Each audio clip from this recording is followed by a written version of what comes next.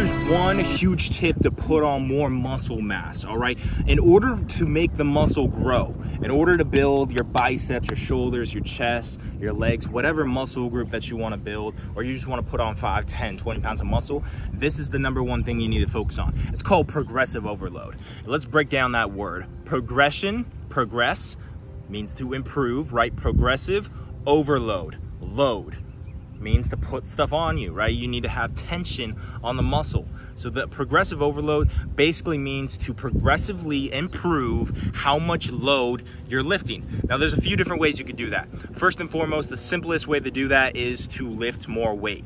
All right, so if you're bench pressing 135 pounds next week or next month, if you can bench press 155 pounds, you are progressively overloading, lifting 20 more pounds on your pectoral, shoulder, and tricep muscles. And guess what? That's going to stimulate the muscle to adapt and grow and get that muscle mass, right? So you need to be progressively overloading in order to put on more muscle. If you're not lifting more weight, okay, first and foremost, lifting more weight. Second is doing more reps to a certain extent. And third is having a slower range of motion and better form, right? You can be squatting 315 pounds for 10 reps. It's the same amount of weight, same amount of reps, but if every single week you're doing it slightly with better form, going just a little bit deeper on the squat, a little bit slower on the way down and slower on the way up, you're putting more tension on that muscle, that's going to cause the muscle to adapt and stimulate